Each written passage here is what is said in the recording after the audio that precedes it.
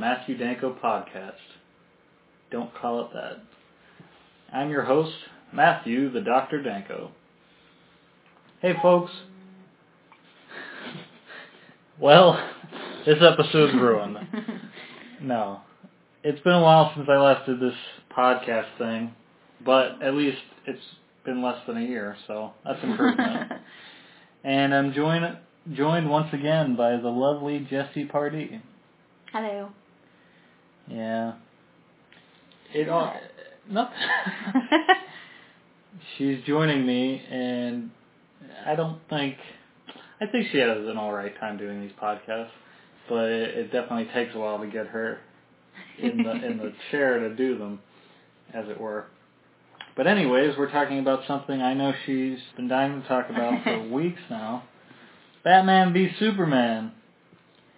You know how much I've been talking about it. A lot. A lot. That's putting it... All the time. All the time. It's just...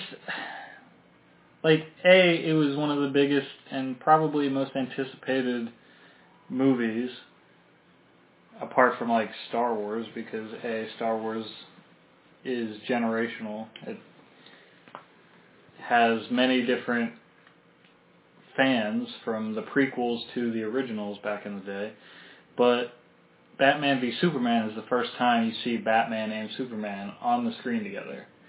And it's funny because although it's taken DC to get the two characters they've been making movies about since the 60s, it's 2016. So you would think that... I'm losing my train of thought here. Wait, this might be a stupid question, but when you say it was the first time they were on screen, not even a cartoon form, were they? No, they've been in the cartoon form together. They even had a Batman-Superman movie done in the animated, the Batman the Animated Series I'm always talking about. Mm-hmm. The Superman the Animated Series was around the same time, and they had a team-up movie together with the Joker and Lex Luthor being the other team in that movie. But this is the first live-action Batman vs. Superman movie, or Batman and Superman movie ever. And like I said, Warner Brothers has made both Superman and Batman standalone movies since the 60s with, well, I don't even know. I'd assume it was Warner Brothers. Adam West's Batman in the 60s. And then Michael Keaton, 89, forward, even to Christopher Nolan's Batman movies were done through Warner Brothers because they had the movie rights to those characters. But then you have Superman, Christopher Reeves in 74, I think. Forward, there was 4 movies, and then he returned in 2006. He had a bunch of television shows, Smallville, Lois and Clark. So these two characters have been what Warner Brothers jumps to when they try to make comic book movies. And this is the first time they've been together. But the critics have not been kind to this movie. Right now it's the 5th of April. Yeah. Yeah. The movie came out on March 25th, your birthday. And it's pretty much been the hot topic everywhere online. I can't go onto Facebook without seeing some shit about Batman v Superman, both good and bad. And we'll get into all that, but it was exciting for me to finally get to see my two. Well, Batman is really my favorite character ever, I guess, but it was cool to see them together for the first time. Now, you're obviously not a super comic book person. I'm stupid. No, you're not stupid. It's not really your thing. But you've shown some interest in at least Batman because of how much I talk about it. Mm-hmm. And no, it's fine. For the record, if you hear any noises throughout this podcast, it's because we're both coloring. Yay! the easiest way to get her to do a podcast. That's sad. No, it's just, it keeps you busy instead of just hearing me talk, which can put you to sleep. And has. And has, yes. Bobby even said on the last podcast I did with them that he was listening to mine and it was putting him to sleep. Not because he was bored, but he was listening to it. You have a soothing voice. Yeah, like Dr. House. No. His voice is not that soothing. Well, he's just abrasive in his comments, I think. If he spoke softly and sweetly, it would be soothing. I guess. Anyways, I forget what the hell I was talking about. So yeah, you're not a comic book person, but this wasn't the first comic book movie you've seen. No, we went to see Deadpool shortly before. Which I really liked. Yeah, I feel like Deadpool was more of the kind of superhero comic book movie geared towards someone like you. Well, yeah, it was easier for me to follow without having read comics or followed the stories. Well, Deadpool, to be fair, has only been around since the 90s. So you're not, I mean, with characters like Batman and Superman that have been around since 40s, early 50s. I always forget which one exists and which. I think Superman came first in 43. Batman came a little later. I should really know those things. But it doesn't matter. So yeah, you're not dealing with all the backstory and history and all the different iterations. There have been plenty of iterations of Deadpool, but to a much lesser extent. And the character itself is suited towards, I don't know, he's a bit of an anti-hero. And he breaks the fourth wall, which is a really innovative, I guess, thing for a comic book character. Like, he realizes he's a comic book character in a lot of his stuff. And he talks to the reader, which is really cool if you actually read the books. And he has different voices in his head. Frank Underwood. Yes. Another show that you got me into. Kind of. I've been popping in and out, but... So yeah, you enjoyed Deadpool because it was a character that you could understand more. It's fun. That movie was really fun. Funny. Yeah, and Ryan Reynolds nails that part. I mean, everyone is saying he is Deadpool. Humor-wise, it was quite different from Batman vs. Superman. That's true, because as we know, Batman vs. Superman really wasn't funny at all. But yeah, enough about Deadpool. That was another podcast I wanted to do, but it just kept getting later and later. We were both jumping around from Syracuse and Pittsburgh. It just didn't work out. But anyway, we're here talking about Batman v Superman. We'll start with what you thought about it.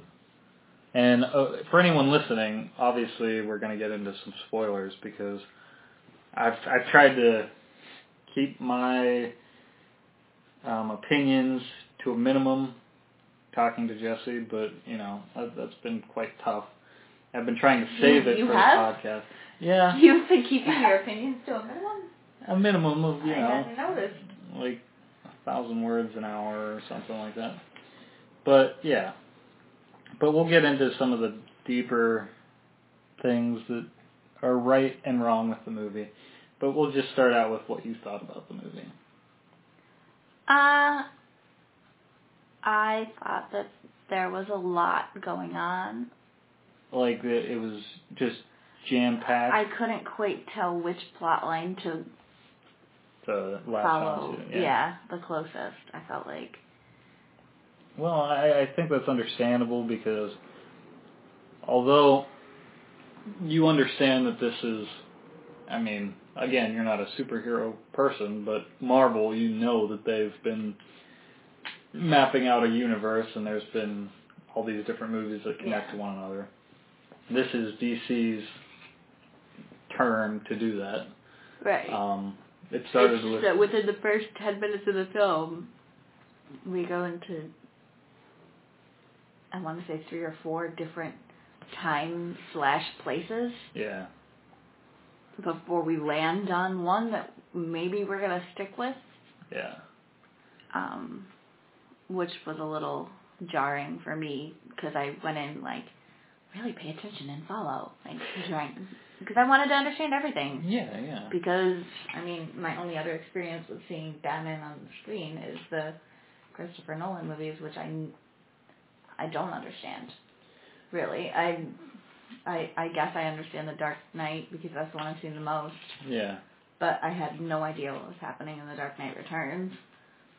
Dark Knight Rises. Dark Knight Rises. The Dark Knight Returns is a whole different thing, which I will talk about.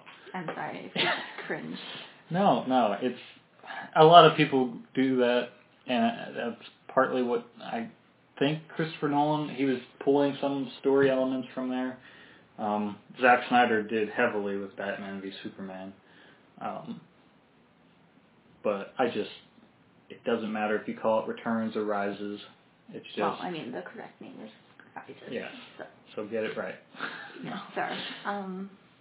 No, I get that. Those movies they're more set in reality, so they try to throw in a lot of real problems and, like,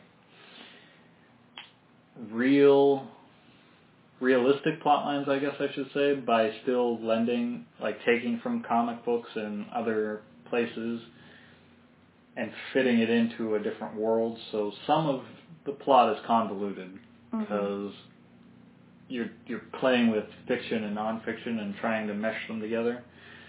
This one was doing the same thing, but I think lends itself more to the comic book side based on who's in the movie. But still was convoluted. It was very convoluted. And that part of the problem with that is because, like I said, they were jamming a lot of stuff in the movie. Because they're trying to get to the Justice League, which is what they know everyone is waiting for. We've been waiting for it since, well, I guess forever, because there was supposed to be a Justice League movie in the early aughts.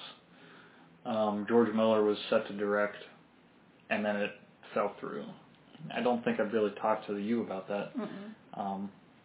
But, like, apparently Ryan Reynolds' Green Lantern was supposed to be the starting point in that series, and then Green Lantern didn't do well, which sucks because while I know a lot of people don't care so much about the Green Lantern as opposed to, like, the Flash or Aquaman now, I think the Green Lantern's an interesting character, and his powers might not be super cool. Or Adam always brings up that, like, his arch nemesis is the color yellow. And to some point he's right, because yellow and green are opposites in this world. The powers of their rings are opposite. So when that movie came out and it didn't do well, the whole timeline was sort of shot. And so DC decided to cool it, and then they went into, different places. Then they brought Man of Steel, the Zack Snyder Man of Steel, which was the first in this new line of DC movies, to try to start it up again. And you haven't seen that movie, but Why didn't you have me watch it? Well, you didn't really need to see it to understand what was happening in Batman vs. Superman, nor would it have helped, unfortunately. Okay. It might have answered, like, a few questions, like, again, spoilers, but, like, the part with Kevin Costner, just the fact that it was his dad and his dad's dead. Right. But really all you needed to see, they had referenced in Batman vs. Superman, which was the destruction of Metropolis. Superman and General Zod fighting in Metropolis, destroying buildings and shit. And that was a big focal point for Batman vs. Superman, and how Superman's too powerful and all that political shit. But it's a good plot line. They just kind of tanked it with too much extra plot around it. Yeah, the senator who was going after Superman. Yeah, and the guy with no legs, and yeah, like the Middle East. I got something was happening in the Middle East, and something's always happening in the Middle East. Yeah, to be honest, I'm not 100% sure what that meant. Like, I get the fact that they set up Superman by bringing, like, Lois Lane there, but why? And something I agreed with, but I brought up to you at one point, and your answer really didn't satisfy me at all. I was talking about this with somebody. Was, what is Lex Luthor's endgame in this movie? He just wants to destroy Superman. That's it. Yeah. Like, what does he get out of it? It's not, if there is an answer, it is not made clear at all. Yeah. But, I mean, a lot of the questions you had for me, I don't know if I answered properly. Because I was still soaking in the movie. And I do want to say that, like, we got there was a line to get into the theater. Mm-hmm. So we ended up sitting maybe 3 rows, or no, it was probably more like 5 rows from the front. We were close. We were super close to the screen, and with the way the screens are, a lot of information was up on the screen on one half of the screen. So, like, you couldn't really soak in everything at one time. You kind of had to shift your attention from left to right, which, believe it or not, does impact how you view the movie and what you are able to attain and whatnot. Not that that was the reason I didn't understand parts of the movie.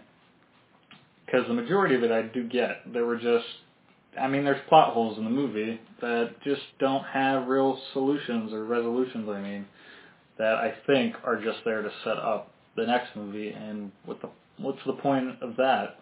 If the movie can't stand on its own, then this is just a plug for your next movie, and that's not, that sucks, because DC is, I'm a huge DC fanboy, but I also, like, understand, DC fanboys, that term has become almost, like, an insult on any comment section of any topic relating to Marvel or DC, because when people say the word fanboy, they're referring to, like, the people that will, and pardon the French, suck the dick of DC no matter what they do, like, be completely blind to it, or, like, these Batman fanboys will just, like, love Batman, all Batman, no matter what, which I probably come across as sometimes, but I try to do it objectively when there's something, like, I try to focus on why I like a character and what makes me like that character and stick with that view. So if it doesn't go against if it goes against my view, I won't be like, well, that Batman is the best Batman of all. Like I said, all the other Batmen that have come before, they've been good, but they haven't really been the true interpretation of Batman. And I've told you that many times, I think. Mm-hmm.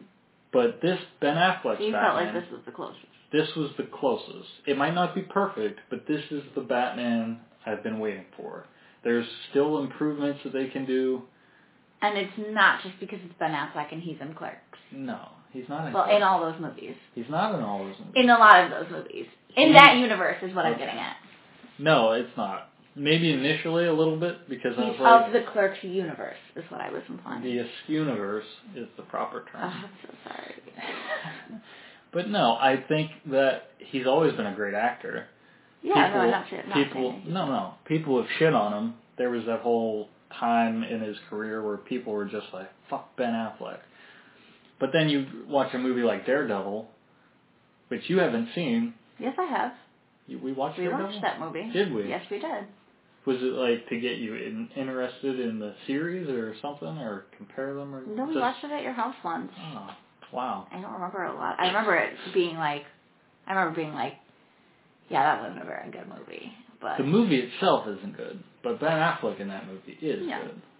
He shines through, except there was the one scene Bobby and I have talked about where they're on the teeter-totter, or the seesaw, depending on who you ask, but Jennifer Garner and Ben Affleck are on the seesaw fighting. don't remember. No. Were you waiting to say I remember? Yeah. No. I don't remember. Well, it's fine because it's just a goofy scene. But no, that movie is good, but people blame Ben Affleck for it, and I think that's sort of the same thing with Green Lantern and Ryan Reynolds. Green Lantern, the movie sucks, but Ryan Reynolds has some good acting in there. He totally redeems himself in Deadpool, and it's been said that Ben Affleck redeems himself from Daredevil with this Batman. But just the way the character is in the movie is Batman. And it's the Batman I've read in The Dark Knight Returns, Batman Year One, the Batman I've seen in the animated series even, because people, like the first day I saw it, the day it came out, I did just be like, this movie was awesome. Of course I said I had problems with it, but I was still like, this movie is great, I'm so excited for the next one. And then the more I thought about it, and the more I read, I started thinking, well, this could be changed, and this could be changed. I mean, we had that whole conversation after the movie, where I was trying to piece it together, because there was just a lot going on. There was too much. There was too much fat on that movie. Yeah. And one of the projects I've taken upon myself, because there is a good movie in there. I think there's a great Batman movie in there, but an underdeveloped Superman story. They kind of shoehorned his plot in there. And Man of Steel was a bit the same way. There was a lot of extra stuff that didn't matter, and it wasn't really interesting stuff that they were adding. But I feel like I could cut the movie down to maybe an hour and 20 minutes even, in the style of Batman the Animated Series. And the only reason I say that is because there's a lot of scenes that have that feel to it. Like Ben Affleck and Jeremy Irons, who was Alfred. Mm-hmm. Their dynamic was Batman and Alfred to me. Alfred would say something snarky, and then Bruce Wayne would keep doing Bruce Wayne's thing. Then just some of the visual aspects of the film felt like a comic book. I think that's what Zack Snyder does very well. He sets up the shot. It's visually interesting, but the story is what lacks. Mm-hmm. And the editing was just awful to me. Yes.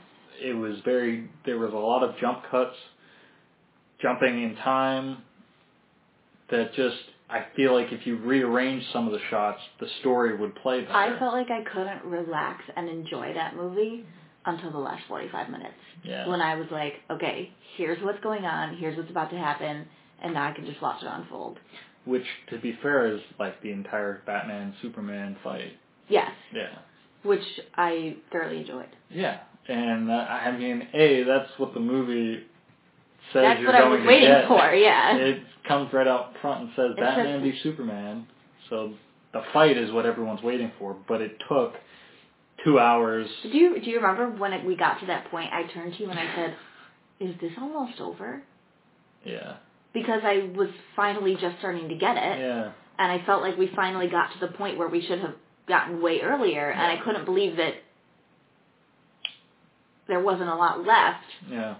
Now that I knew what was happening. I know, and like you could keep Lex in there because I But you still didn't answer my question about him. What does he want? What does he want? Well, what he's always seemed to want is to bring Superman down. Why? Because he sees him as a threat. I don't buy that, though. But that's what he's done in the comics. He sees Superman as this all-powerful being. He's a businessman, isn't he? Does he want money? He wants... No one wants... He does. He sees him as evil. No villain just wants... But he's a villain. Like, but in his mind, he is the good guy. I don't buy that. He was running some sort of operation in the Middle East. Yeah, I don't get that part. I have no idea what that means. I don't think it was just that he... I think there was something else going on. He didn't just want I'm saying everyone in the comic books... I just want everyone to be safe. Mostly, he wants power, which is what he kept mumbling about in the movie. all about power and knowledge is power, and he sees but himself it wasn't clear in the movie how he was going to get that power by destroying Superman. That was totally unclear. There was one line that... But one line does not make it I clear. know, but I'm telling you how it works in the movie. I'm not saying it's good. I'm just saying. He says, and now God bends to my will. Because Superman is seen as a god, and if you can be more powerful than God, then you have all the power, correct? Would you agree with that? I'm not religious. I'm not. It's not about religion. If God is the most powerful being in everyone's mind, then, and you're more powerful than God, would you not say that you have the most power? Yeah. Yeah, well, that's what Lex is. He's an egotistical maniac that's like, if I can snap this Superman fella down, knock him down a peg. Unclear. I know it's unclear, because it's dismissed in one line, and that's about it. He has a lot of imagery with devils and shit. I did like all that. Yeah. But then, the other thing that sucked is they threw another character into the mix, Doomsday, which, to the average moviegoer, means nothing. In the comics, it means something, but they take this monster... I liked him. Doomsday? Yeah. Well, I'm not saying you can't like him. I'm just saying they kind of just... Well, people are like, hey, he shouldn't have been in it. I'm saying that it was another thing that they tried to cram into the movie. I get why they did it, because there's that whole thing with Lex saying, you know, you can't unring that bell, or like you've made a sound in the universe or something. There's other worlds out there that are hearing us. All that shit. It means that something bigger is going to happen. And I think the audience needed to see Batman, Superman, and Wonder Woman, who was another character thrown in there. Who should have gotten way more screen time. I agree. But they were like, this is how they fight this monster, which is sort of a man-made monster by Lex doing all that shit he did, to set up a future fight with this villain called Darkseid, who is, in some cases, considered the Thanos of DC. Another name that means nothing to you. But yeah, I'm really a terrible person to have come talk about. No, because this is exactly why I wanted you here. You represent all of the people that just know the characters Batman and Superman, that are just familiar enough with their names and what they look like, and I want to get your take on it, because I don't know everything there is to know about Superman. I know way more about Batman, obviously, but I would consider myself more of the comic book person between the two of us, clearly.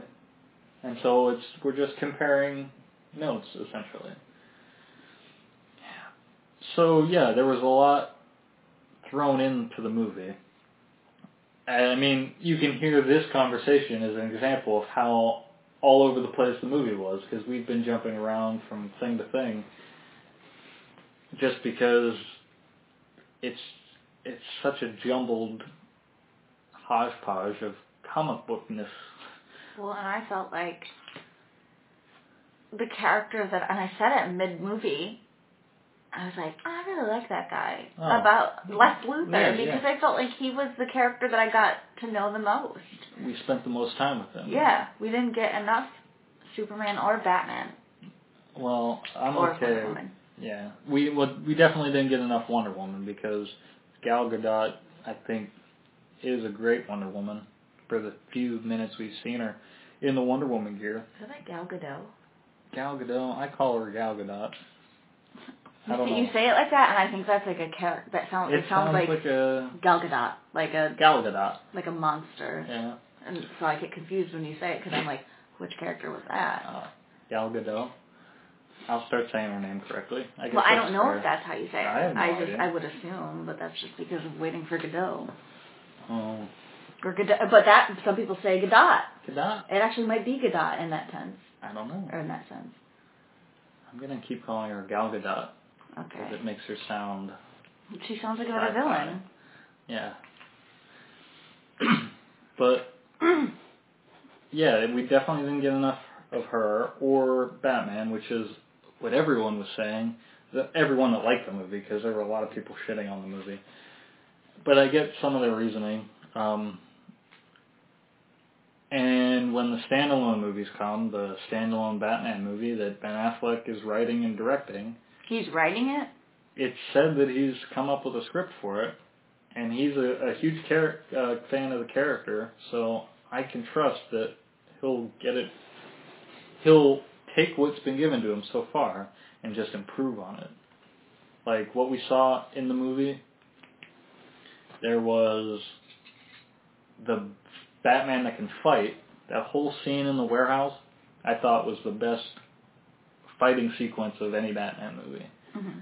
Because he literally went, he was taking on multiple people at once, but using his utility belt, like throwing batarangs and like throwing guys over and pulling like grenades or whatever out of their hands and shit like that.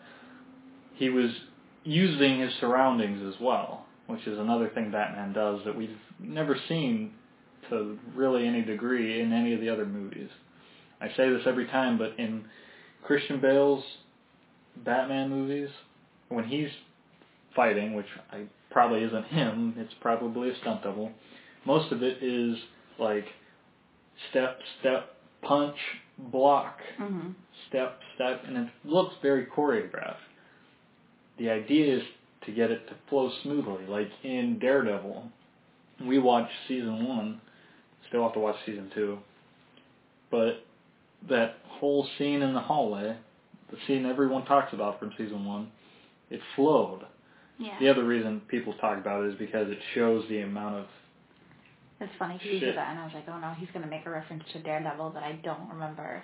But I do remember that scene because I remember us saying that was a really good scene. Yeah, because it's all one take, and it shows like the wear and tear that somebody who's fighting 20 guys at once goes through. But this isn't Daredevil, this is Batman. So it's also a movie, so it doesn't... Batman's protecting a whole city, not just an 8-block radius. Yeah.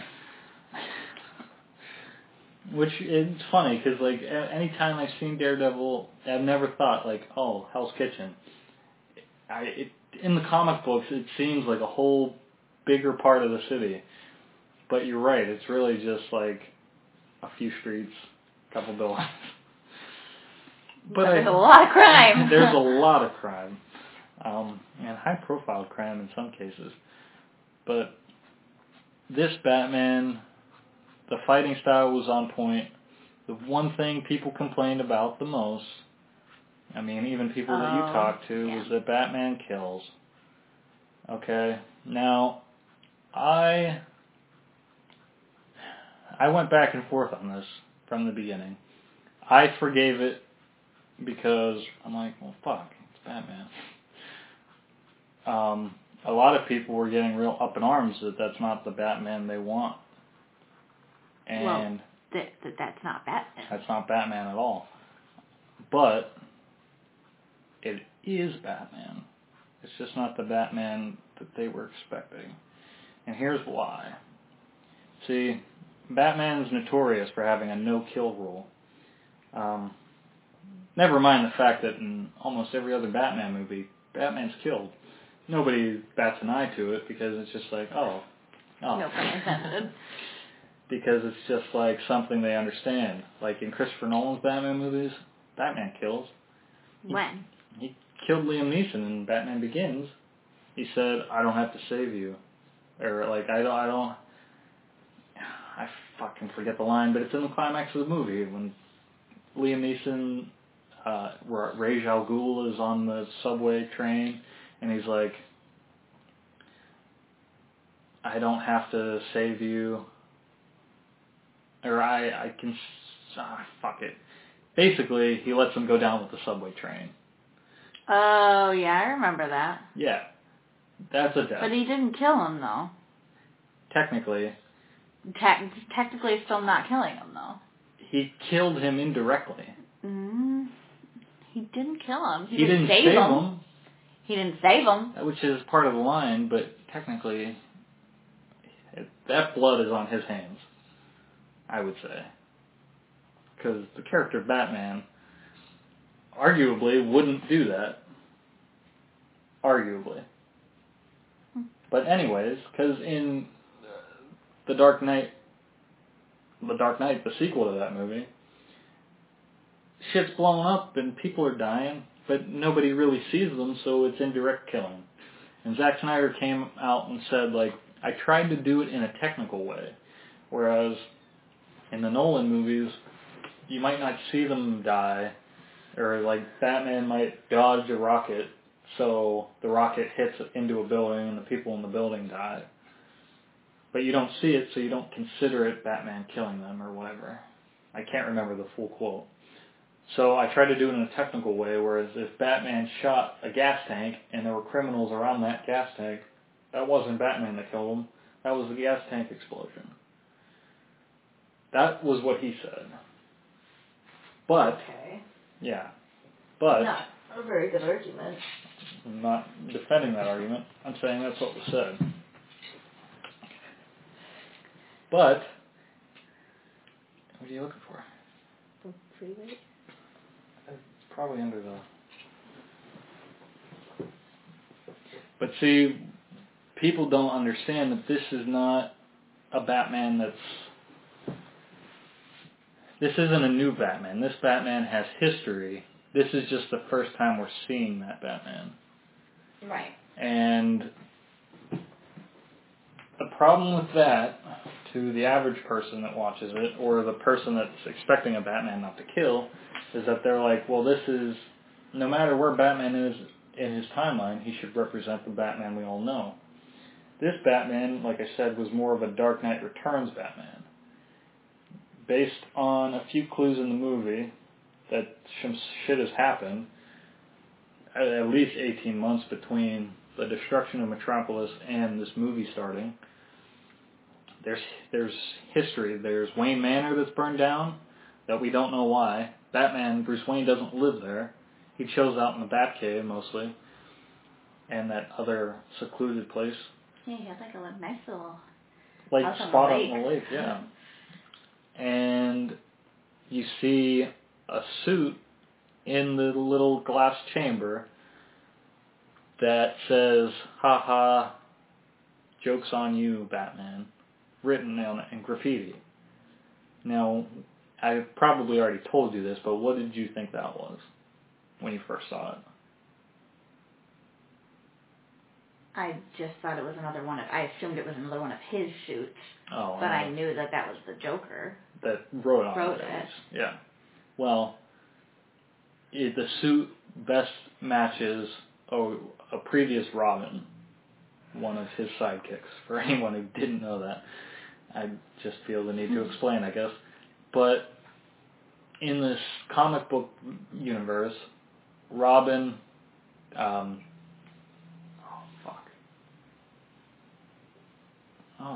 Jason Todd, the second Robin, the one that was brought back to bring a sidekick to Batman in the comics, was killed by the Joker in a death in the family. He was actually voted off by the fans. The writers put out a poll, like, if you want to see Robin die, call this number. If you don't, call this number. And he ended up dying. The Joker took a crowbar to him and beat the shit out of him to death. And so that's one of Batman's biggest failures. So he keeps the suit as a reminder, kind of. In The Dark Knight Returns, the whole reason Bruce Wayne takes off like 10 years from being Batman is because he still blames himself for the death of Jason Todd. So that suit in that movie connects the fact that Robin's dead, and this Batman is a little more ruthless, a little more willing to kill, which he does in The Dark Knight Returns. And he uses a gun also in The Dark Knight Returns. He shoots one of the mutants with the machine gun. So, to say Batman doesn't kill is true, but there's an extended sentence that should be added. Batman doesn't kill always. Because he has. Or Batman does kill sometimes, or Batman has killed before. people forget that. Like a math class group again. Well, it's just, like I've always said, like, I love Batman because he doesn't kill, but I don't forget that he hasn't, like, he has killed before. It's just the moral code of not killing sort of came into effect later, and more writers started to keep that as one of the true tendencies of the character. But what's come before that, I mean, he used to carry a gun back in the day. He used to throw criminals off rooftops and shit. Batman's killed, but we kind of push that under the rug because we're more familiar with the Batman that doesn't kill. And that's the hero we kind of want more. So introducing a Batman that's killed and kills is almost, feels to some fans like, well, fuck you. Because this is supposed to be the new Batman. The Batman that's good and that's comic book accurate. Well, it still is comic book accurate, but we haven't seen the history that comes before. And I'm sure in the standalone Batman movie we could get a glimpse of what happens before. We could get one of the other stories that comes before, because the Batman and Superman fight is straight out of The Dark Knight Returns. Him building a suit to fight Superman and all that shit. That's straight from that book. I mean, he has the help of Green Arrow, which would have been cool, but almost another unnecessary thing to add in a movie that's filled with unnecessary things. But there's precedent for it, is what I'm saying. And I don't think we're not going to get the Batman that doesn't kill. In fact, at the end of the movie, because spoilers, Superman dies, he says, I won't fail him, referring to Superman, because this is where he's going to build the Justice League and he's not going to kill anymore. I mean, I think you look confused. Wait. I will not fail him in death or something like that, he says. You said this is presumably where he decides not to kill anymore? Yeah. Well, maybe not that instance, because the instance before... I thought he had always had that philosophy, but you were saying that with the death of Robin, that went out the door. Yeah. So he would be making a transition from not killing to deciding not to kill again? Yeah, just saying, like, remembering where his past comes from, which ties back into the Superman and Batman fight, which I'm going to talk about now. Okay. The Superman and Batman fight, which was probably, arguably, the most interesting part of the movie. That's Wonder Woman. Besides Wonder Woman. I'm not forgetting her intentionally. I have no idea. The whole fight works out perfectly. We see him, work the kryptonite in his lab and try to get it to become this vapor gas type kryptonite. We see, the suit, and then they start going at it. He's like egging him on. I don't know some of the things that Batman does, like why he does it. I figured he would just shoot him with the kryptonite and then fight him. The stuff that led up to it, I'm not sure the inclusion of it unless I saw it again. But the whole thing is, like, Batman gets to the point where he's literally going to kill Superman. He slices his face with that kryptonite spear. And gets to the point where he's going to end Superman's life. And could. But then Superman says, Martha. And that's when the internet exploded. Yeah. There's so many memes out there about them. Because it was kind of a lame reason to stop. And I said that initially. I said, that sucks because it's kind of an anticlimactic ending. Until I thought about it more. Until you came up with an excuse? No, until I connected it to a bigger purpose. There's a difference. Because, like I said, that movie doesn't do well in one sitting. The more you think about it and the more you watch it, the more it makes sense. Which isn't how a movie should work, but that's how this one does. The fact that he says Martha parallels the beginning of the movie when Thomas Wayne, Bruce's father, dies. Not only is this a reintroduction to the character Batman, but that inclusion of that beautiful sequence at the beginning of the film, which was just reiterating the fact that Bruce's parents are dead, something a lot of people also complained about, because why do we need to see them die again? Because this sequence is the window to a lot of things that's probably going to happen. One of it being Thomas Wayne's last words are Martha. It reminds Bruce Wayne, Batman, that this is why he started being Batman. That, you know, he didn't want some little boy walking down an alley with his parents, having them die the way his did. He thought this was a chance to fight crime, put an end to the criminal element in Gotham City. And him saying Martha reminded him of that, but also humanized Superman. Like, Superman, this whole movie is portrayed as God. In fact, even the guy that hates Superman, the Legless Joe, I wish I knew his name. Legless Joe. Spray paints like something, false God. False God. Okay. And he has this huge statue, which is in Metropolis, like the savior of the earth, which, again, he can arguably be called. But it humanizes him, saying he has a mother, and he, in his last moment of weakness, latches on to something that we would all do, a loved one. So I think that's what snaps him out of it. Not just the fact that it's his mom's name, too. If it were someone else... Oh, your mom's name's Martha, too? Yeah, a lot of the memes out there were like the Step Brothers quote, which is like, did we just become best friends? And then it has their pictures on the Step Brothers poster. But yes, it can be seen as a lame reason, but upon further review, it actually holds weight, like there's substance to it. But right off the bat, it is kind of ridiculous, which I acknowledge.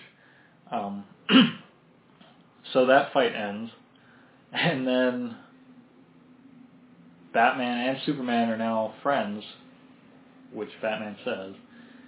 They go to the warehouse where We're friends now. Basically, I mean, they go to the warehouse where Martha's being kept, and Batman does that whole fight sequence I talked about earlier. And then they get to the room where Martha is, and there's a dude with a flamethrower, like, I'm gonna kill her, man. Believe me, I'm gonna kill her.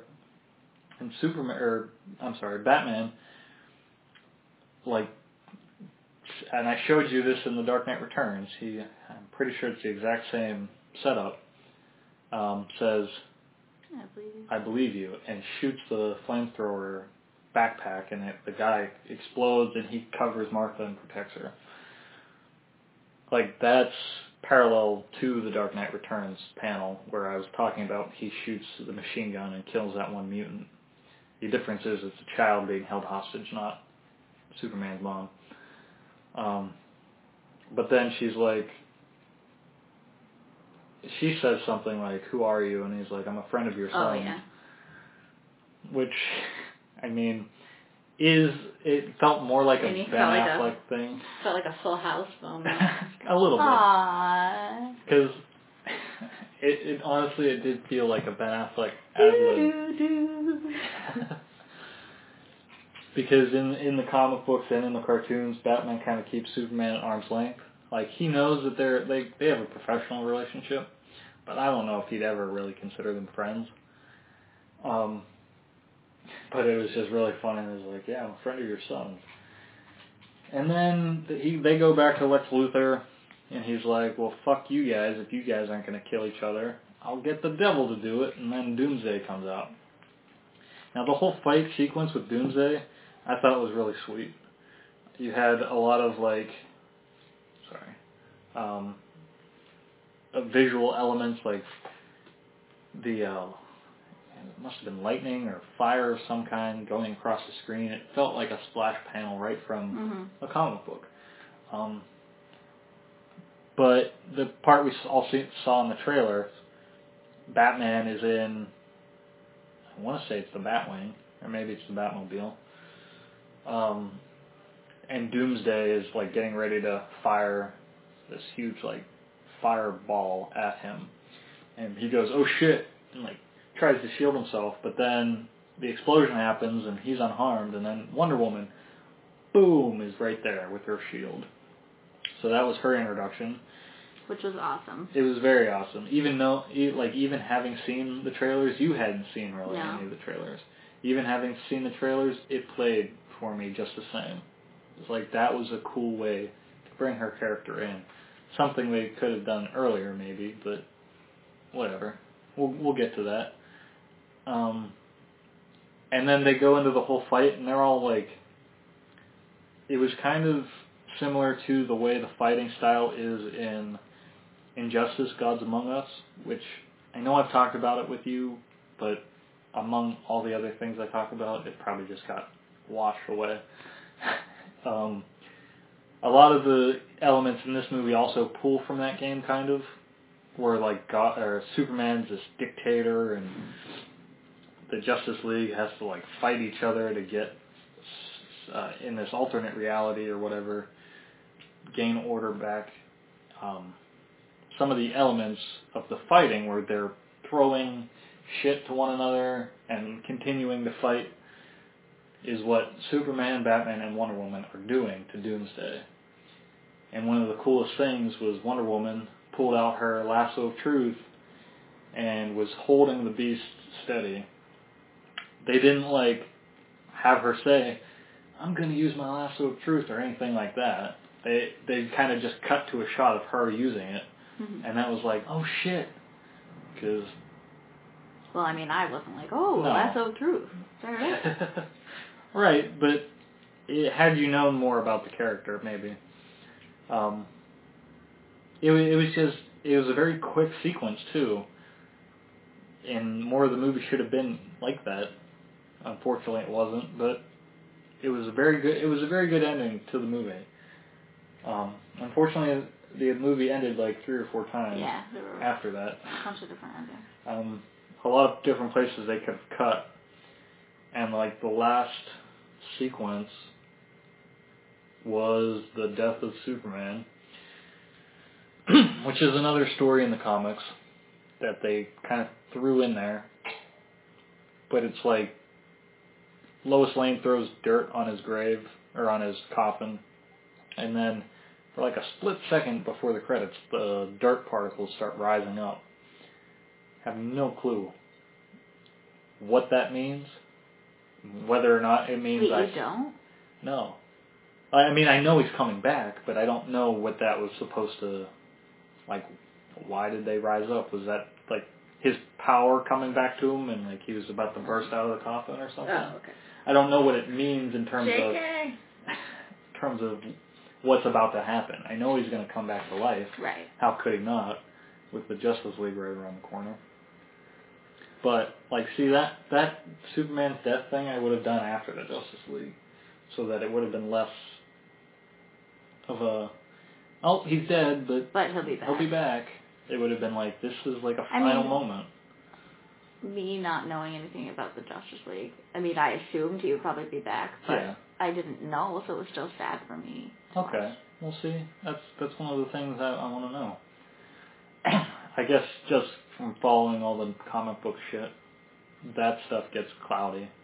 Like, or it gets muddled and, like, you start to expect and stuff becomes predictable. But, yeah, I think I liked the movie, but there was a lot of problems with it. And if I could cut it down myself, I could fix some of it.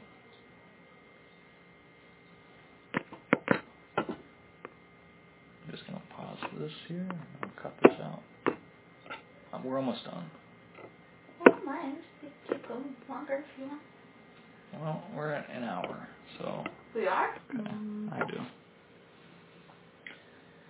So yeah, it definitely had some problems, but I do think, like, there's a good story somewhere in there, Yeah. If it were just cut down, and I hate saying that, like, I want to recut it because it makes it sound like, oh, I could do better than Zack Snyder, somebody who's an accomplished director.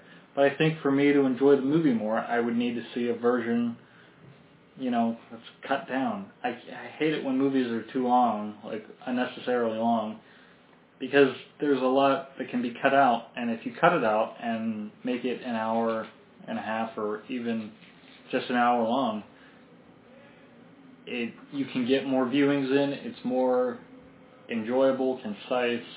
It didn't feel like it was so long to me. It just felt like there was too much. Well, see, I think they go hand in hand. I mean, it felt long to me, but because there's so much in it. Like, you could cut that movie down to a very simpler 3 acts. Introduce Batman's conflict with Superman, the fact that he was in Metropolis. I would keep the whole beginning sequence because it was beautiful, I thought. Like the death of Wayne's parents. The way it was shot, not the actual death of his parents. Mm-hmm. Like, introduce the conflict that Batman hates Superman. Then introduce Lex Luthor. Which made me think it was SNL. I'm gonna go see Batman hates Superman, yo. Bobby Moynihan. Introduce Lex Luthor and his concerns in the same act.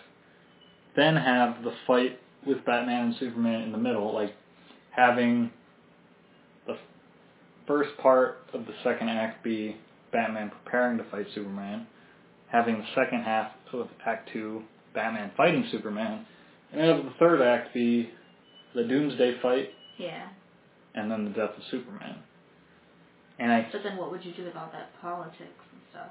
Get rid of it. I don't necessarily think it all needs to be in this movie. You could shoehorn it into Man of Steel by cutting some shit out of Man of Steel and throwing that in there to set up Batman vs. Superman. That would be another project. I think, because, even though the timeline's a little screwy, you could get rid of that 18-month lull by taking all of the politics and putting it into Man of Steel. Well, why couldn't Superman hear that there was a bomb in the courtroom? Good question. Starting to bring up my points that you have points? I thought this was just the Matt Danko show. Well, I only have 2 things I want to No, that's a good point. I don't know why you didn't hear it. I could understand him not seeing it if Lex lined the wheelchair, because it was Lex Luthor gave that to Legolas Joe. So I could see him lining it with lead. Whether or not that was made clear in the movie is probably not there. Like, he probably never said, like, this lead-lined wheelchair is good or some shit. I don't write these movies. Clearly, I just want to edit them again, not rewrite them. But, yeah, I don't know why he didn't hear it, because he can hear everything. Unless he was just so focused on... See, but that's me making shit up. Trying to connect the dots that might not be there. Because Superman's lazy. He was not doing his job. Because I feel like Batman would have heard it. Nah, you're biased, though. Yeah, I know. But, in all fairness, Batman has a contingency plan for pretty much everything. There's moments in the comic books where he's like, Alfred, I think I'm thinking too much about thinking. I think I gotta think less. And Alfred's like, yeah, you probably should. But then he's like, I'll never do that. More. Who, Alfred? Yeah. I really do like their dynamic. I like the fact that he was in the Batcave working on the suit, like, doing his job, which is a lot of what... I mean, Christopher Nolan's Alfred did that at Michael Caine, but I think it was a lot less. He helped him build the suit and order the parts from all different places, but it looked like Alfred was actually engineering some shit in the Batcave, which the guy's just a butler, but in the comics he does that sort of thing. He sutures Batman when he's been shot, when he has stab wounds. He's his right-hand man. And it really, a lot of the Batman stuff was very accurate, I thought. Like, I could talk about that forever. He was the Batman that we've been wanting to see. The only other thing I think that some of us want to see, not that I want to see Batman killed, but I understand it. The only other reason it's not cool is because his reason for killing is almost hinging on an Easter egg, if anything, like a reference. There's no explanation of it. There's a shot for anyone who doesn't know what that suit is or its purpose. Batman just kills in this universe.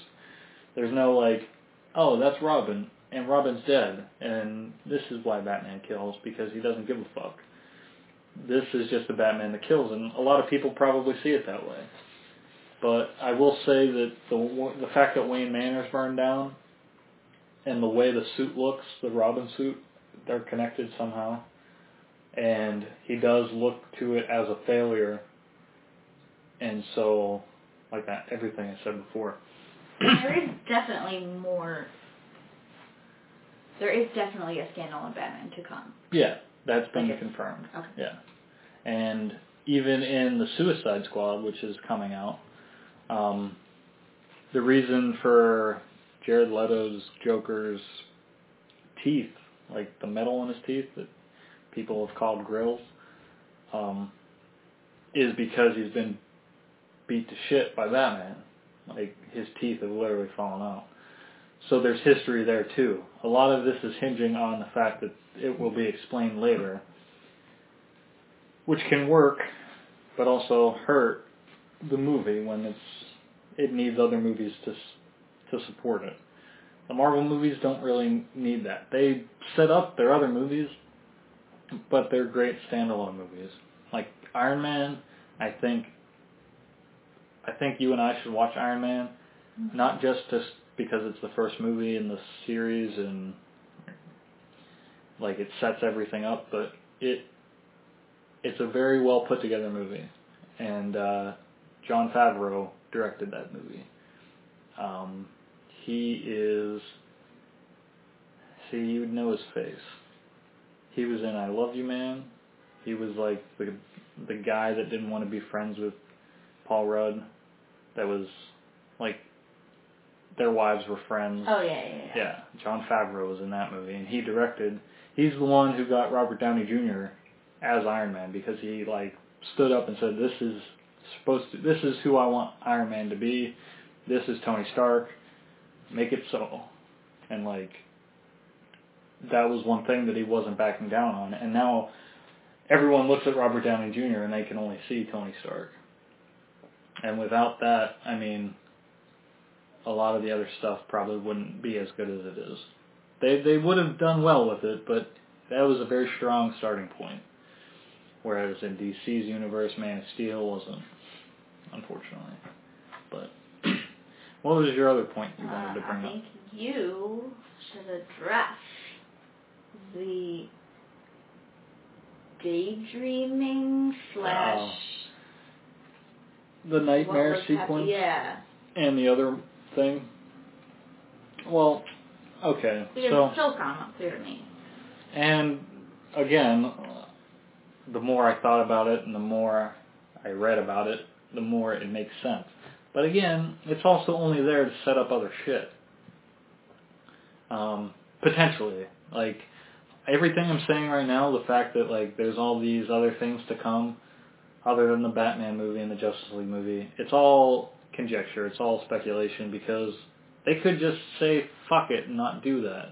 They could never explain why the Robin suit is there.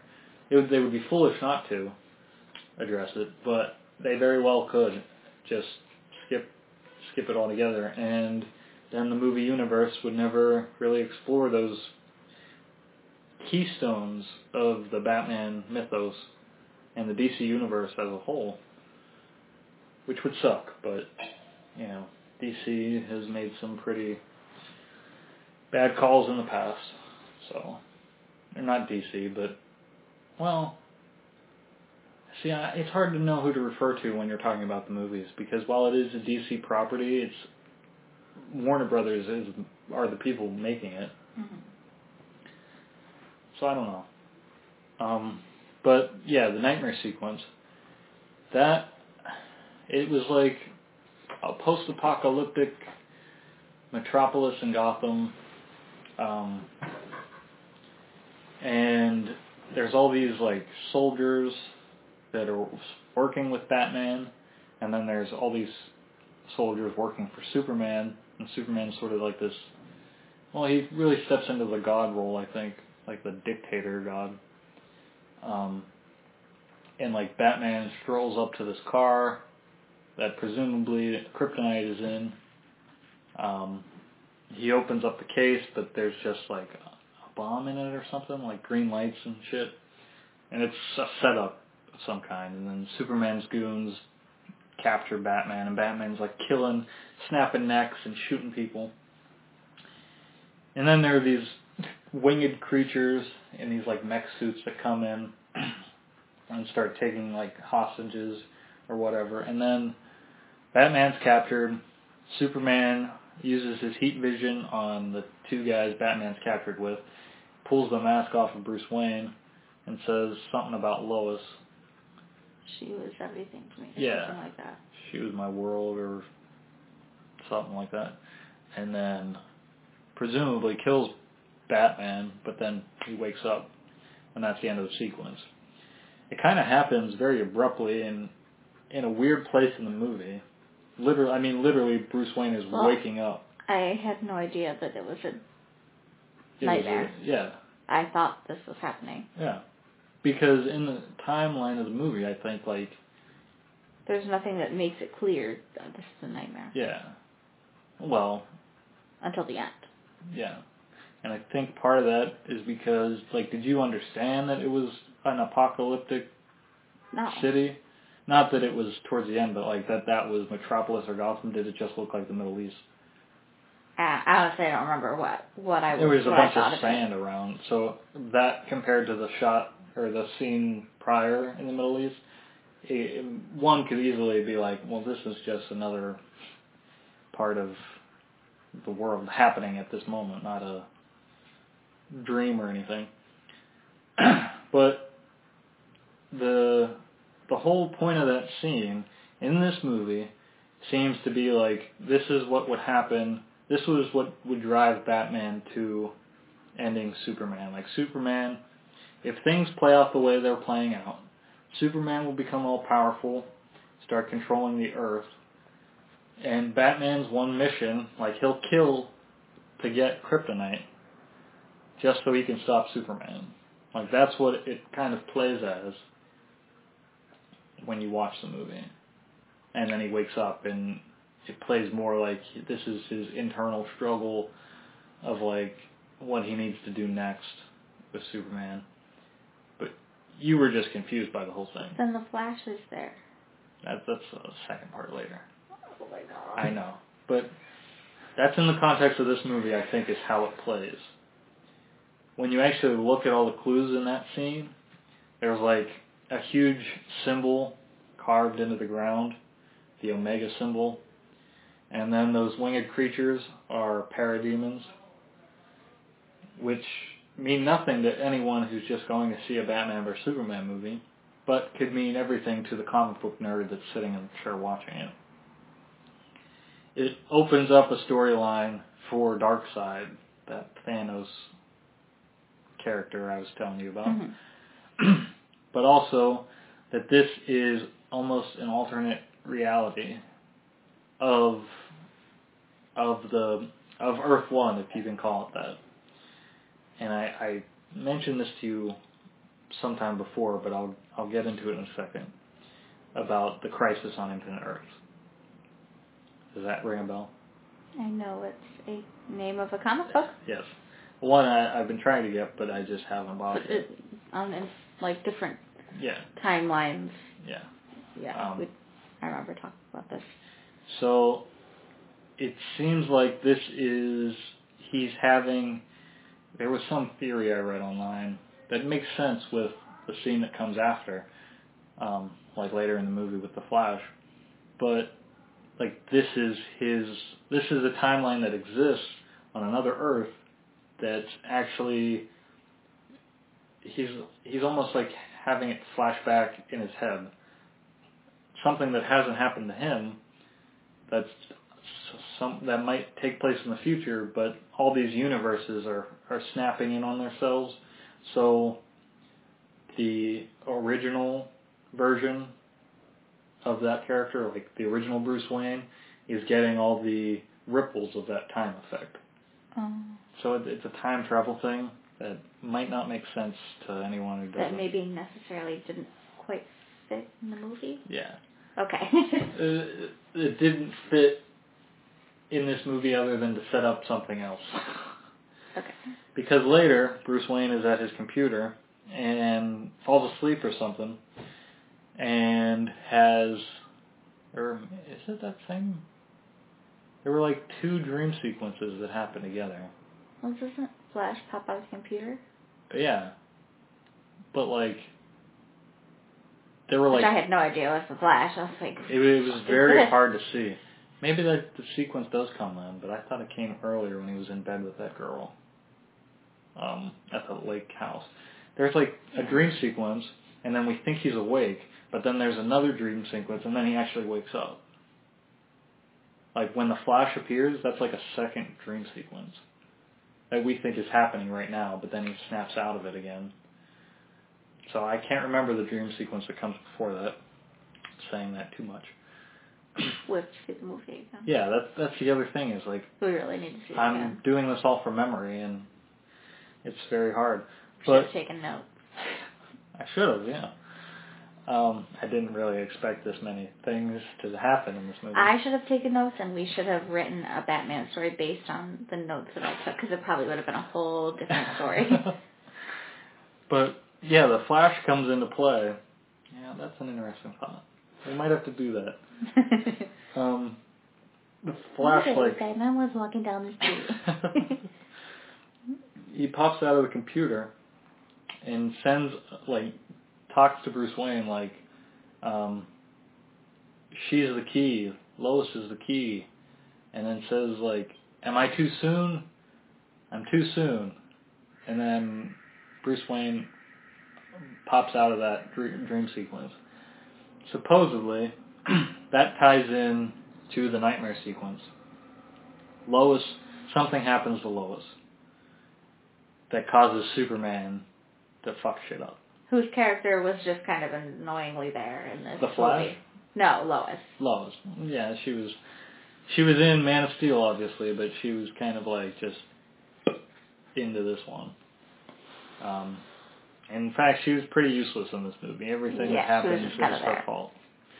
The reason like Superman is in the Middle East and is set up by Lex Luthor is because she's there. Like, she was sent there to be saved by Superman for some reason that still escapes me. And then towards the end of the movie, she throws away the kryptonite spear. And then, based on something I think Batman says, is like, yeah, kryptonite would work on this Doomsday guy. And then she's like, oh, let me just go get that. And then goes to get it. I can see why she threw it away. Yeah. But did she have to do that? Well, if she's thinking, I gotta get rid of this so nobody uses it against my boyfriend, like... Was that what she was thinking? That's what I thought. I feel like, yes, she was throwing it away because kryptonite is bad for Superman. But she didn't need to do that. he was far enough away from it that, like, and Lex Luthor was nowhere around. I know, Who but what else if Batman had changed his mind and come back for it? Changed his mind after they became best friends. I'm just saying. If he didn't kill him in that moment, he wasn't going to kill him after that moment. Well, she doesn't know that. I knew that. But she doesn't know that. I just feel like she was, but when she goes to get it, she gets trapped under all that rubble. Granted, it's not her fault. If somebody pulled a gun on you and you convinced them not to shoot you, and then they walked away and they left the gun, okay, I'm going to take the gun and I'm going to hide it somewhere because I don't want them to change their mind and come. Not even if to change their mind. If there's a gun there, I know it can hurt you. Okay. I'm going to get rid of it. I'm not just going to be like, I'll leave it there for when he comes back. But with all the other shit that's happening, I think that would be the least thing on my mind. Well, she's not going to go fight anybody. She's just a little woman. But Wonder Woman. She's just a little woman like me. Okay, you make a good point. I feel like it was kind of like she was throwing it away and then immediately realizes that was a shitty idea. Like, immediately. Yeah. And she was like, maybe I shouldn't have done that. We'll give her some credit. She is, like, the damsel in distress character. That's what I'm saying. She has one moment of strength, and this is it, where she gets to make a decision to try and save... Yeah. Where she gets to save Superman, supposedly. But then it immediately is followed up by the fact that she doesn't know that, though. I'm not saying she has to know that. I'm saying in terms of the writing of the story. If that's her one decision to, like, save Superman, which I can agree with, why is it followed up by her getting trapped by rubble again? And drowning almost. Or no, she does kind of drown, and then Superman pulls her out. It happened so quickly. I would have given her a stronger moment to be a Wonder Woman of the humans. I don't know. But there was another thing I was talking about. The Flash. That's how we got there. Yeah, the whole... I mean, Lois is, Lois is to Superman as... I was going to say Martha is to Bruce Wayne, but that's not right. Because Martha to Superman is what Martha is to Bruce Wayne. She's like, he would do anything for her. We don't have a parallel with Batman, but the whole reason he becomes too powerful and it was like, I'm gonna reign over everyone on Earth because she's dead, in this alternate reality, is what causes Flash to come back and tell Bruce Wayne, like, you need to watch out, fear him, like, be careful. And Lois is the key. And all of this stuff is just setting up something that's going to happen later. Whether or not fear him was an allusion to Superman or an allusion to Darkseid, nobody can really know for sure.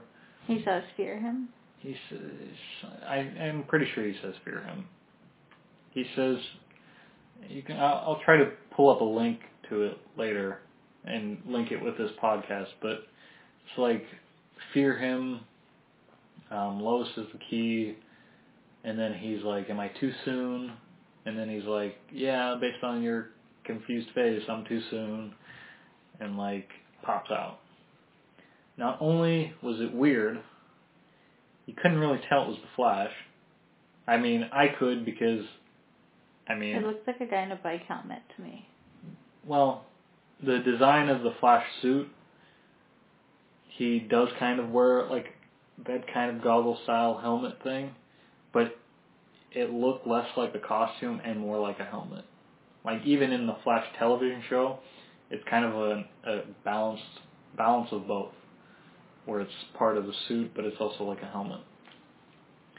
And the only other thing I'll say is that the introduction to every other member of the Justice League was also unnecessary. And very brief. Very brief. So much so that I didn't catch it. Well, it was very brief and it was very long at the same time. Because there's like 4 files that are on the computer. I guess I meant brief because you didn't. He looks at all the files and then nothing is done about it. Like, it's just over. Well, there's nothing, yeah. Like, oh, that must mean blah, blah, blah. Like, there's no... There was no connection. He didn't connect the dots for me. Right. Well, I thought that was Wonder Woman in all the pictures. You did. Like, well, in a couple of them. In the first one, the Flash file, you're like, that was a man. Is that? And I was like, oh my God, she used to be a man. It wasn't clicking to me what you were saying until later. You were like, I thought that was her, like, through each time period, like, changing her face or something like that. Yeah. Which I could see the way it was presented. I'm stupid. No, you don't really know the characters, but each file had its own symbol, and each symbol was a reference to that character. That, I think they could have just shown all the files with all the symbols, just opened the Wonder Woman file, and not opened any of the other ones. Because I think it would have worked better for the audience, being like the audience that would recognize the symbols. Seeing the Flash, Aquaman, Cyborg, instead of seeing like these 5-minute long clips of each character and then nothing. I think that's the moment where the Flash pops in. Like, it's around that moment where he pops into, like, the dream happens. No. No? It's not? No, that happens much earlier. The files? Oh, when... The files happen after. Yeah, okay. He pops in. Yeah.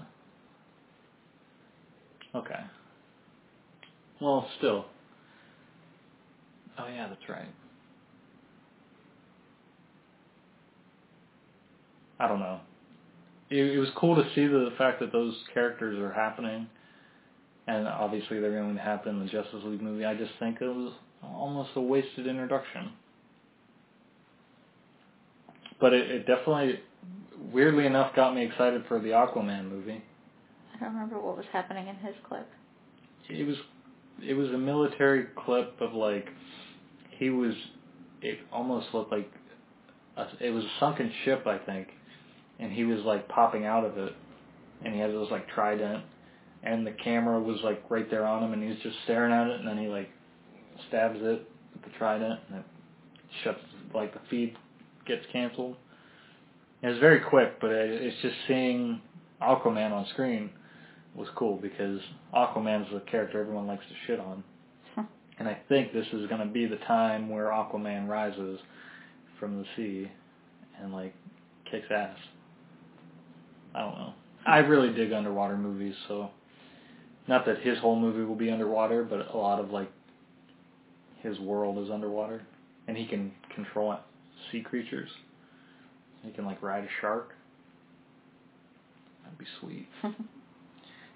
They do reference that in Man of Steel, kind of.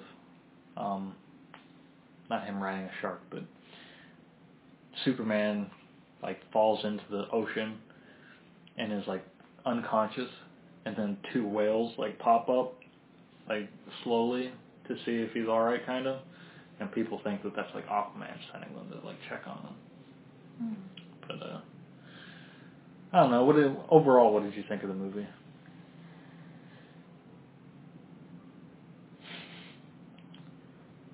There was too much going on. Too much going on? Yeah. And it was hard to follow? I liked Batman. Right. I liked Wonder Woman. Yeah. It was hard to follow until the last 40 minutes. Yeah. For me. No, I agree with that. I love Batman. But I was interested in it the whole time. Like it kept me interested. There's a good movie somewhere in there. Yeah. You just need to cut it to find it. And I know we didn't really talk about it, and we've been going on for so long, and my voice is kind of shot. But, like, the whole Lex Luthor portrayal by Jesse Eisenberg, I liked it a lot.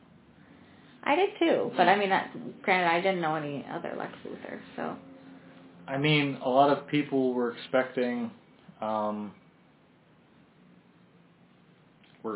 the Gene Hackman or Kevin Spacey Lex Luthor, the bald businessman that's, like, tall and acts like a businessman. This guy was kind of, you know, he was a lot younger. He was the creator of Facebook. Exactly. That's what a lot of people said. They felt like they just threw the creator of Facebook in and turned up his insanity a little bit. But I think that's why he was chosen for the role, because he can play those egotistical characters. And Lex Luthor is an egotist because he thinks he's better than Superman and deserves all the power. I don't know why they shaved his head. I thought he was being executed. Me too. We thought that when they started shaving his head and he was being put in a cell, but no. Just Keep I it guess hot. take some hair off, you know, just a quick buzz. I did like the end when Batman shows up to a cell. That was sweet. Oh yeah. Like, I forgot what he says though. I don't remember if Batman says anything. I mean, I feel like he does, but what stuck out to me was how he was branding criminals before. Oh yeah, and then he doesn't. Yeah. And puts it in his cell. That was sweet. That's also another clue that Batman's not as ruthless as he used to be. Like, I don't think the Batman that everyone was expecting would brand criminals, because although they say it in the film, like, he brands, like, rapists and, like, child abusers and shit like that. And when they're branded in prison, it's, like, a death sentence. Like, because everyone knows that they've done some shit, and they're the lowest of the low. And I think Batman knew that. But this time, when he, like, granted, Lex Luthor isn't as bad, I guess, comparatively. He could have signed Lex Luthor's death warrant by putting that. Yeah, on him. But he misses. Well, he doesn't miss. He intentionally puts it into his cell wall to be like, not only is this a reminder to you, like, you better watch out, but, like, it's also a signal to the audience that, like, he's not going to be the Batman he used to be, or that he was for a short time, which is good. I also didn't touch on the Bruce Wayne part. I talked mostly about the Batman part. But we've gone on for so long. I'm sorry. No, you're not very sorry. It's just everything about his portrayal of the character was good. Even when, he's at the party, and Bruce Wayne's at the party, and he's talking to one of Lex Luthor's workers. I don't even know what to call her, because I don't remember her name. But I feel like she has a relevance. The Asian lady? Yeah, she has a relevance probably into the comics based on her name. It was like some unique name that wasn't like a normal side character name. It was probably a reference. Anyway, he has like he pretends he's drunk and is like, I was just looking for the bathroom, and like Bruce Wayne, the playboy philanthropist, is supposed to be the clueless, like, playboy philanthropist. Like, that's an act. So that he can still operate and do the things he needs to do. And nobody suspects that guy to be Batman. But, I don't know. Everything about the Batman aspect of this movie, I will always defend as being the best Batman there is. Live action-wise. Mm-hmm. I think the animated series is probably my favorite Batman, though. And speaking of animated movies, DC and Warner Brothers, there was talks about doing The Killing Joke, the comic. They released a preview online of what it's going to look like a short 30-second trailer. Oh. And Mark Hamill is returning as the Joker, and Kevin Conroy as Batman. And it looks pretty sweet. So, yeah. Other than that, I think I'm all Batman and Superman out.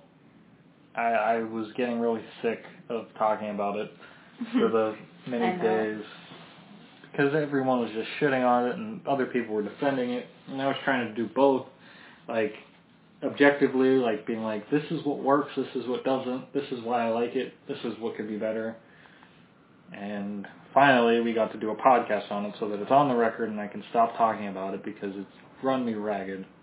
I didn't even get to talk about Deadpool as much. And, like, I feel like I've never talked about a movie as much as I've talked about Batman vs. Superman. But you've really let it affect you. Because it's, not only is it Batman, but it's a stepping stone for DC. And it's one that could have been better. But I don't know whose fault. I can't really blame Zack Snyder for it because there's elements he's included that I love. But I don't know. It's hard to hear, like, when people shit on Kevin Smith. Like, obviously I'm a huge Kevin Smith fan. It's hard to let those comments go without saying something. Most of the time I do because a lot of people just are relentless online. But this was something that I feel like it could have been a turning point for DC's movies. It could have been all these other things. And the majority, there's a lot of people that love it, but the majority say that it's not good. And I don't know. For the people that do love it, I'm glad they love it. Like, they love it uncontrollably, unconditionally. And that's where the movie's heart is. It's in the audience, which is something Kevin Smith brought up. And the more reactions I saw from people online, like the more I read their paragraph-long reasons why they love it, like I can see why this movie is important. Mm-hmm. Even if it's not, as a movie it's not great. As a Batman vs. Superman tale, it might be alright, but it meant something to people. Yeah. And I think that's what matters. Which is why everyone loves Marvel movies. Because they're fun and they're family and they're entertaining. But, like, those are characters people have been waiting to see forever. That's why parents can take their kids to it, because they grew up reading those comics, and their kids are probably interested in those characters based on all the cartoons that are out there. And it's just, I don't know, it's something. Granted, this isn't a family-friendly movie, I would say. No. But, whew, alright. Any last words for this? I'm excited to see where it goes. Yeah, I'm definitely interested in this solo Batman movie. The Justice League 2-part movie will be interesting. The Wonder Woman movie will be good, I think. And the Aquaman. I'm not so much into the Flash.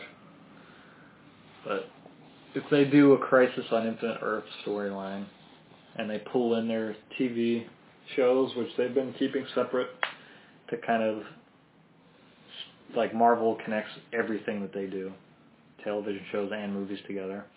DC has been kind of keeping their television shows separate. So if this Crisis on Infinite Earth storyline plays out, they could have the Flash from the television show up with the Flash from the movie universe in, like, a scene or something, so that they can, like, the Crisis on Infinite Earths in the comics was to shut down all these multiple Earths, the Golden Age, the Silver Age, all these different worlds where all these characters exist, and just bring back the continuity of one Earth.